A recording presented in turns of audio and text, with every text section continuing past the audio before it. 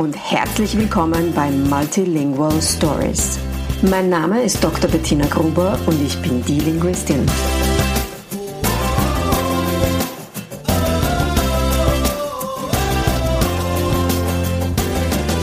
Ich unterstütze voller Begeisterung mehrsprachige Familien mit Herz und Verstand auf ihrem individuellen Weg, damit ihre Kinder alle Familiensprachen erfolgreich und mit Leichtigkeit lernen können.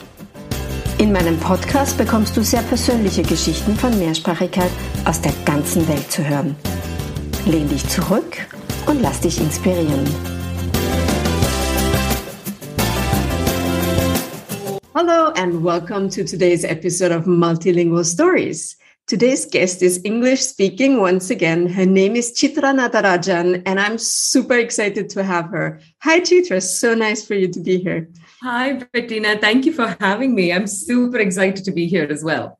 You know, I still remember the very first time we met. It was on a bus to Cologne to a Christmas market. From Utrecht to Cologne. And I was sitting there by myself somewhere in the back of the bus. I barely knew anyone. And you just beamed at me with your big smile and you waved me over. Come sit with me. I remember that as well. You know, I saw you sitting at the back and I was sitting all by myself. So I turned around and said, I waved up to you and said, just come and sit next to me. We can be together in the bus when we go to Cologne. That was the Christmas market one, you know.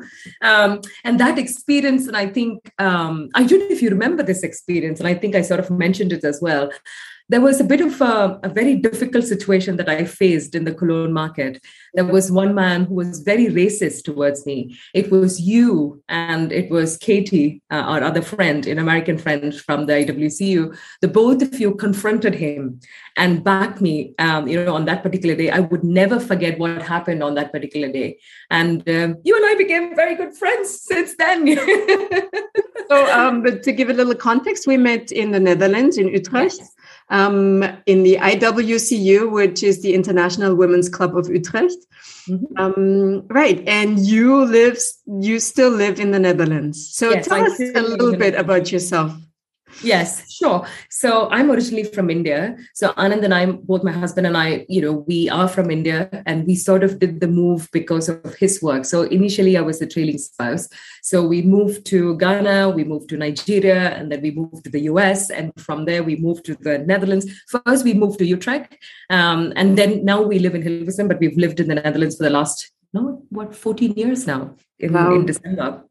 Again, in the beginning, we said we're going to be here only for a year or two because we were still exploring. And I wanted to be in the US because my brother had just moved to the US and I wanted to be close to my family. I have a lot of family and friends there. But then when Anand wanted to move to the Netherlands, I was really upset. I was like, why are you making me to move to another country with a new language that I need to learn? But I love living here.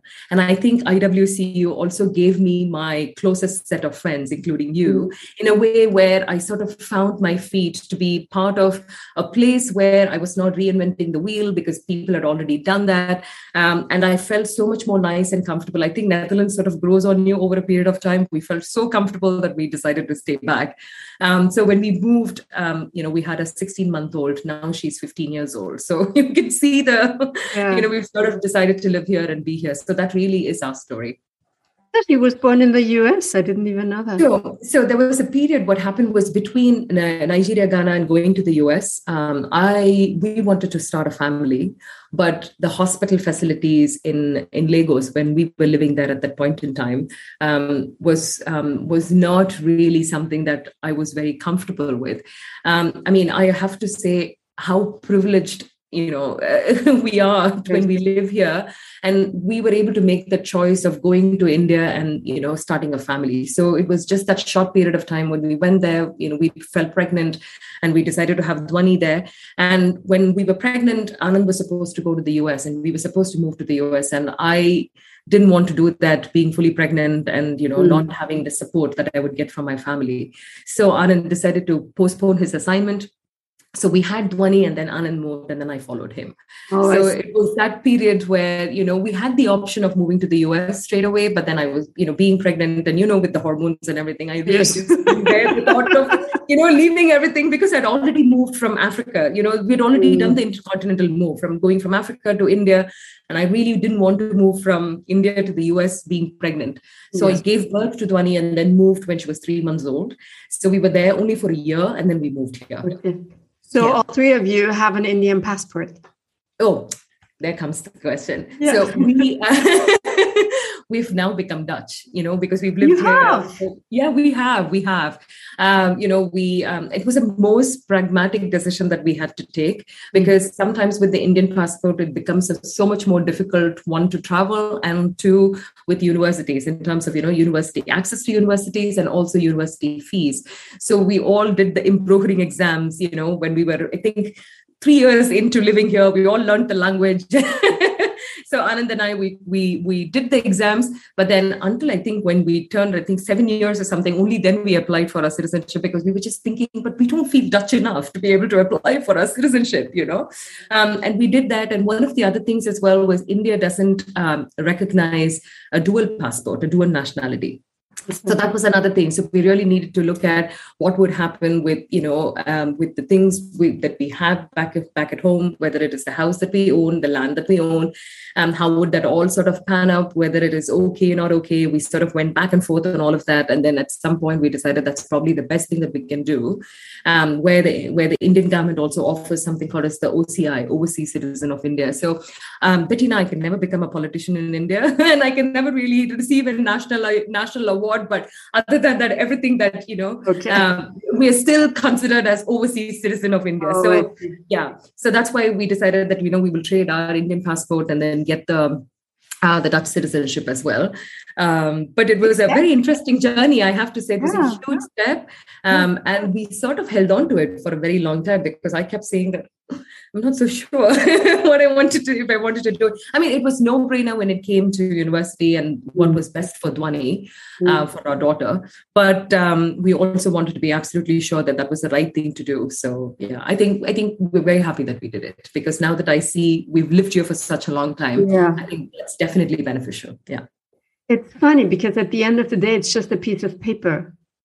But it's so much more, right? It is. Yeah, it is very interesting, isn't it? I follow this traveler on Instagram, and she keeps saying the same thing. I think she's got the Polish-British passport, and she's able to actually travel everywhere. And right now she's actually in Iraq, whereas a person from Iraq with an Iraqi passport will not be able to travel anywhere. So it makes a big difference. It's the passport privilege that you have, to be able to actually do that. And we had to be very pragmatic about it, as much as we felt like, should we or should we not?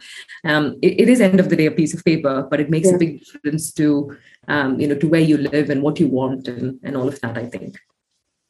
So India is a huge country. Where are you from? Right. So we're from the south, in one of the states called Tamil Nadu. So we speak Tamil at home. Again, Tamil is one of those old classical languages. So I grew up speaking Tamil at home, and Anand grew up speaking Tamil at home. But it's very interesting, because where he grew up and where I grew up, the way we speak Tamil is completely different. Even with the way we speak now, I think we've sort of neutralized it, over a period of time, because we've been living with each other for a long time now. Yeah. But where I come from, the city that I grew up in, that city where we speak Tamil with less respect, I feel, where people, even with, the way we speak, sometimes I just feel like it's a bit rude. It can be a bit more nicer and posher. Whereas where Anand comes from, they always speak with so much respect. It's so beautiful to hear the language when he speaks to a small child, to an older person, where there's so much of, love and affection when they actually speak with so much of respect. And I think that's missing from where I come from. And I also have to tell you, when I speak Tamil, there is a bit of influence of the community that I come from. Unfortunately, if you look at how India, the dichotomy of India with the religion and the communities and the caste that we belong to, there's a lot of influence on that. So if I open my mouth and speak Tamil, people will be able to, if you're from Tamil Nadu, they'll be able to, find out which caste I belong to, which I don't want as an identity, but I've really struggled to remove and erase that part of it because it is also privilege. So I see that, more and more, there's more awareness, and then we see that, it's also your identity, right? Where you come from, how you speak, where you present yourself. And then people sort of plot back to the community or the caste that you belong. It's very interesting, I have to tell you. So people in Tamil Nadu, what they decided, there was this movement called the Dravidian movement. So I am married into a family who truly believes in the Dravidian movement, where they wanted to keep it as neutral as possible. They wanted to remove the caste, the difference in the caste, because of the way it's a societal construct that was actually put in place, where there were reservations that were put in place to a point where if you belong to a certain caste, you had more privilege, right? So I come from a privileged caste where I was, everything sort of was given to me on a platter. That was the truth, right? And that I completely recognize and I completely understand.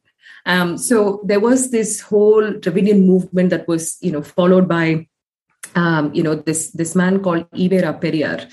And he was the one who basically said that, you need to break the caste. There should not be any boundaries. And so there was a revolution that happened in the 50s and the 60s, where every single one of us, Bettina, would have a surname which denoted our caste.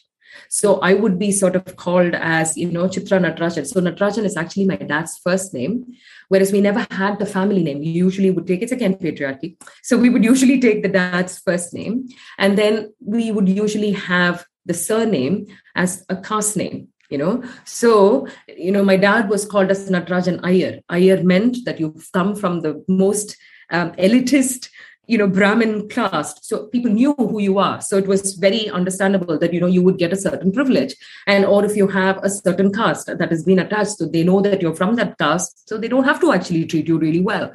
So with the revolution that happened in the 50s and 60s, because of Periyar, we were all asked to drop the caste name as a surname. Okay, only in Tamil Nadu. If you speak to any of the other, Indians from other parts of India, they still have the caste name. Whereas only in Tamil Nadu, we were all asked to drop the, caste name. And again, I'm not saying that it's changed a lot. There is still caste identity and community identity with the languages that we speak. But that was a revolution that happened. So even the street names from, all the Englishers, the Britishers' names were dropped to a lot of, a lot of freedom fighters' names were included. All of them had a caste name, and all those caste names were dropped over a period of time. So we all went through that change, and that sort of made it easier for us in a way. So I could have a decent start with just Chitra Natarajan as my name, and my husband could have a decent start with Anand Kailasam as a name. And, it does make a difference, I think, rather than just looking at a caste, because you do go back and look at the history just by saying, just by looking at your name. Wow. Fascinating. Yeah. And it's amazing because for a long time, politically speaking, the caste system has been dismissed, basically. Yeah. But it's still there. And oh my God, it's still there. Like right now, Bettina, I mean, this is extremely controversial, but, even if you look at, I don't know if you're following the politics in India a little bit with the prime minister that we have right now. He's a pro-Hindu, he's a right-winger. Unfortunately, as much as I'm a Hindu, I grew up in India where we all lived together harmoniously. Mm-hmm. I went to a Muslim school. It really didn't matter whether I went to a Muslim school. I went to a Christian institution to do my master's. I went to a Hindu university to do my undergraduate program. It really didn't matter. We all sort of coexisted very, very peacefully. And now we have a prime minister who's a right-winger, who's so pro-Hindu, and he's so anti-Muslim. That's not the India that I grew up in, so those are but we are seeing that sort of change that's happening, unfortunately.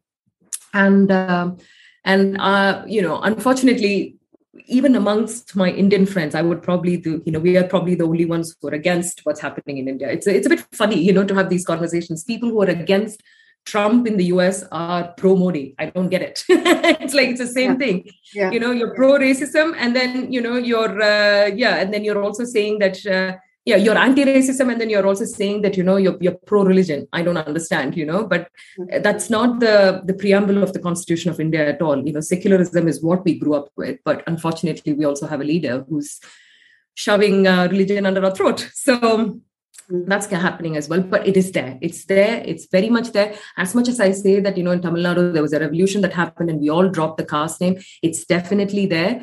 And I also have to say this, because we're talking about me right now. When Anand and I met, I come from a Brahmin community and he's not. So I was also worried about, we met and we fell in love. And I was worried about how my parents would react to, when I said that I'm not going to marry somebody from the same community, because usually they would find the groom. I found him myself. But it was my dad. My parents are extremely open. My mom was a little upset in the beginning, I have to say, because it was more about how could you betray me than anything else, right? And then they came around quite quickly. And my dad was the one who basically said, this is your life. This is what it is. If you'd like to marry him, we are going to go ahead and do this. And I'm talking about, we've been married for almost 20 years now. So 20 years ago, to be able to have that conversation. And but that was still 2000. That's like 2000. Exactly. Like, 2000. Yeah, 2002 when we got not married. It's not like the 1900s. No. But even then. Yeah, even then. Now things are changing, a lot more easier. People are able to have conversation, but only in urbanized cities. If you look at the rural areas, it's still very prevalent. It's still very prevalent about, which caste you belong to, which community you belong to. Some of the communities don't talk to each other. There are these honor killings that happens. It's really, really, really there. It's very, very there. Maybe a little provocative thought, but sure. Isn't it also, you speak from a very privileged position, obviously. Absolutely. But being able to live abroad. Yes. You can actually free yourself from this. I'm telling you, that's exactly what it is, Bettina. See, again, Anand's family, he's the only one, he doesn't have siblings. Mm-hmm. And I have a younger brother, but both me and my younger brother, we decided to leave. Our respective parents never really asked us to stay put. If we had married in the same, communities, maybe we would have. I don't know. Maybe we would have left as well. There are a lot of people who've left. Like, for example, my brother is married to someone from the same community, whereas they met and they fell in love. It was not an arranged marriage, but they still live abroad. But leaving India sort of freed us as well. And in a way to raise Dhwani without any of these identity baggages, It was a conscious decision, I have to say, because I really didn't want Dhwani to have this thing of, you're half Brahmin and half not. And it was the same thing for Anand, that pressure of how are you going to raise your child? Are you going to raise your child with your community, values or yours? End of the day, our values are the same. Just that our eating habits, perhaps the way we do certain rituals are different. End of the day, we're all the same human race, So, it definitely freed us in terms of, not having to think or worry about any of that, to be honest. Yeah. Let's talk a little about your family. So sure. How do you live your languages and your traditions now that you're living in the Netherlands and you have a teenage daughter? Yes, absolutely. So like I said, we speak Tamil at home and I try and follow, we are not very religious. I grew up in a religious household, but Anand didn't grow up in a religious household at all. And again, so I've sort of adapted whatever I feel comfortable with what my parents did, to a point where I wanted to sort of share what I really like as festivals that I grew up with for Dhwani, so that she has a bit of identity of that. But at the same time, not follow too much of religion into it. I sort of believe that there is a supreme power, there's faith. But at the same time, I'm not going to be doing a lot of rituals and saying the prayers every single day. That's not me. So I sort of wanted to find that balance. And Anand was an atheist when he actually met me. Now he's become agnostic. He's very neutral. He's like, you want to do it, you go ahead and do whatever you want. From atheist to agnostic. So, and again, so that's why, we found a perfect balance. So he's, and also, because I didn't believe in any of those religious rituals that my mother followed very, very traditionally. That also, and again, not living in India also gave me this space to adapt to what I wanted and what I wanted to share with Dhwani. So there are a series of rituals that we do, during the festival season, right? From, celebrating Diwali to there's another celebration called Kartikeya Deepam that we do where we light lamps, around the house. So those are things that I've sort of, introduced Dhwani to. And also we celebrate a harvest festival called Pongal in the month of January. So I've sort of introduced that to her.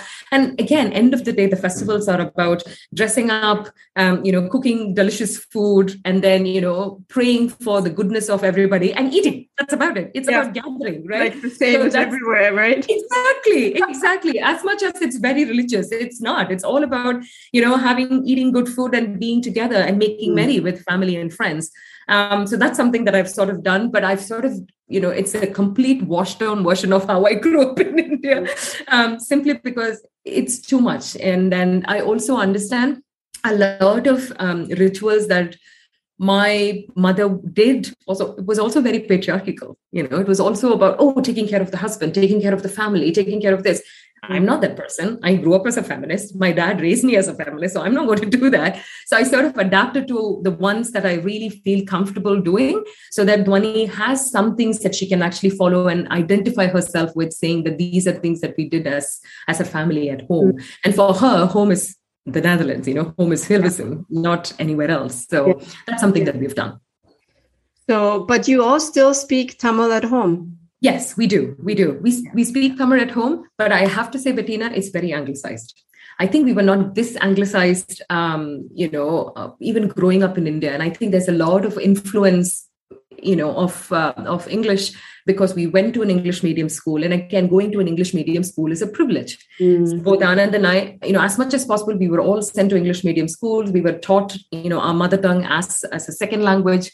I learned Hindi as a third language. I was also sent to, a Vedic school to learn about Sanskrit so that we could read the Bhagavad Gita and the hymns and all of that. But yeah, so English is definitely part of our system. It doesn't leave.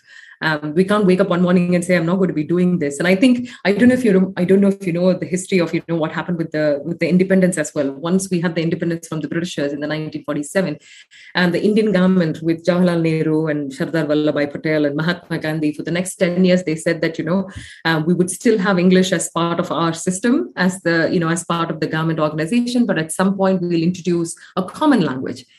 India, we can't have a common language. As much as you think that, majority of the Indians speak Hindi, I don't speak Hindi at all. My Hindi is bad because it was my third language. Only 7 states in India speaks Hindi. And then what happened was they were trying to do this, and there was a lot of push to all the states from the central government in New Delhi, saying that we all have to adapt to Hindi. And the Tamilians in Tamil Nadu, the Dravidians, the same Dravidian movement, they went on to what we call as the anti-Hindi agitation movement, saying that don't, again, shove Hindi down our throat, because that's not our language. And they fought. And then so Tamil Nadu is the only state in India where if you go and try and speak in Hindi, people will just frown at you because nobody speaks Hindi very fluently. Yeah, no. As much as we all learned it as third language, we're like, why are you speaking to me in Hindi? Like, that's not my language. Whereas if you go to, say, Kerala, the neighboring state, everybody speaks Hindi. Whereas we didn't. But to this day, English is still a lingua franca in definitely a lingua franca. With English, you can manage anywhere. But of course, if you're going to the rural part, it is still a struggle. You still have to know a few, words in the local language that you're trying to speak. But as lingua franca, you can actually get by with English. Yeah. What I just remembered completely different, but you were talking about the festivals that you celebrate at home. Yeah. Do you know what I just remembered? You gave me a little oil lamp when I left the Netherlands. Yes. I still have it. Yeah. You still have it. Oh, I'm so happy to hear that. Oh. Yeah. So what we usually do is to, add oil and add a cotton wick and we light the lamps. That's exactly how we do it, because we never had candles in India then. It was only oil and cotton wick. Yeah. I still have it. Oh, I'm so pleased that you still have it, Bettina. So before we started this podcast, we had a little chat and you said something that it really has to be part of this story. So you said to me, if I had just one wish, what would you wish for? I wish I could speak all the languages around the world. I mean, if I would be able to speak to somebody in Marathi, in Assamese, in French very fluently. I learned French in school for 2 years, and it didn't stick. In Spanish, to speaking in Hausa, say for example, because in Nigeria I saw 3 different tribes and speaking 3 different languages. And Swahili, because we've traveled extensively in Africa. How wonderful that would be, that me as a human race to be able to speak to somebody and understand what the other person is saying, and not just bank on sort of figuring it out, but to be able to have a conversation, to understand who they are, where they come from, what is their history, the cultural nuances of everything. I mean, if there was one wish that I that I have, that would be that I'm a super robotic multilingual person, and I can have a conversation with everybody around the world. Yes, I can totally relate to that wish. Yeah. So did you feel that your Tamil changed or has changed over the past? You've been away from India for a long time now. Yes. How did that affect your Tamil? My Tamil has not changed at all. That has not changed at all, because I learned Tamil as a second language until university. I even learned classical Tamil. It was very, very, very, very hard, but I learned the classical Tamil as well. So that has not left.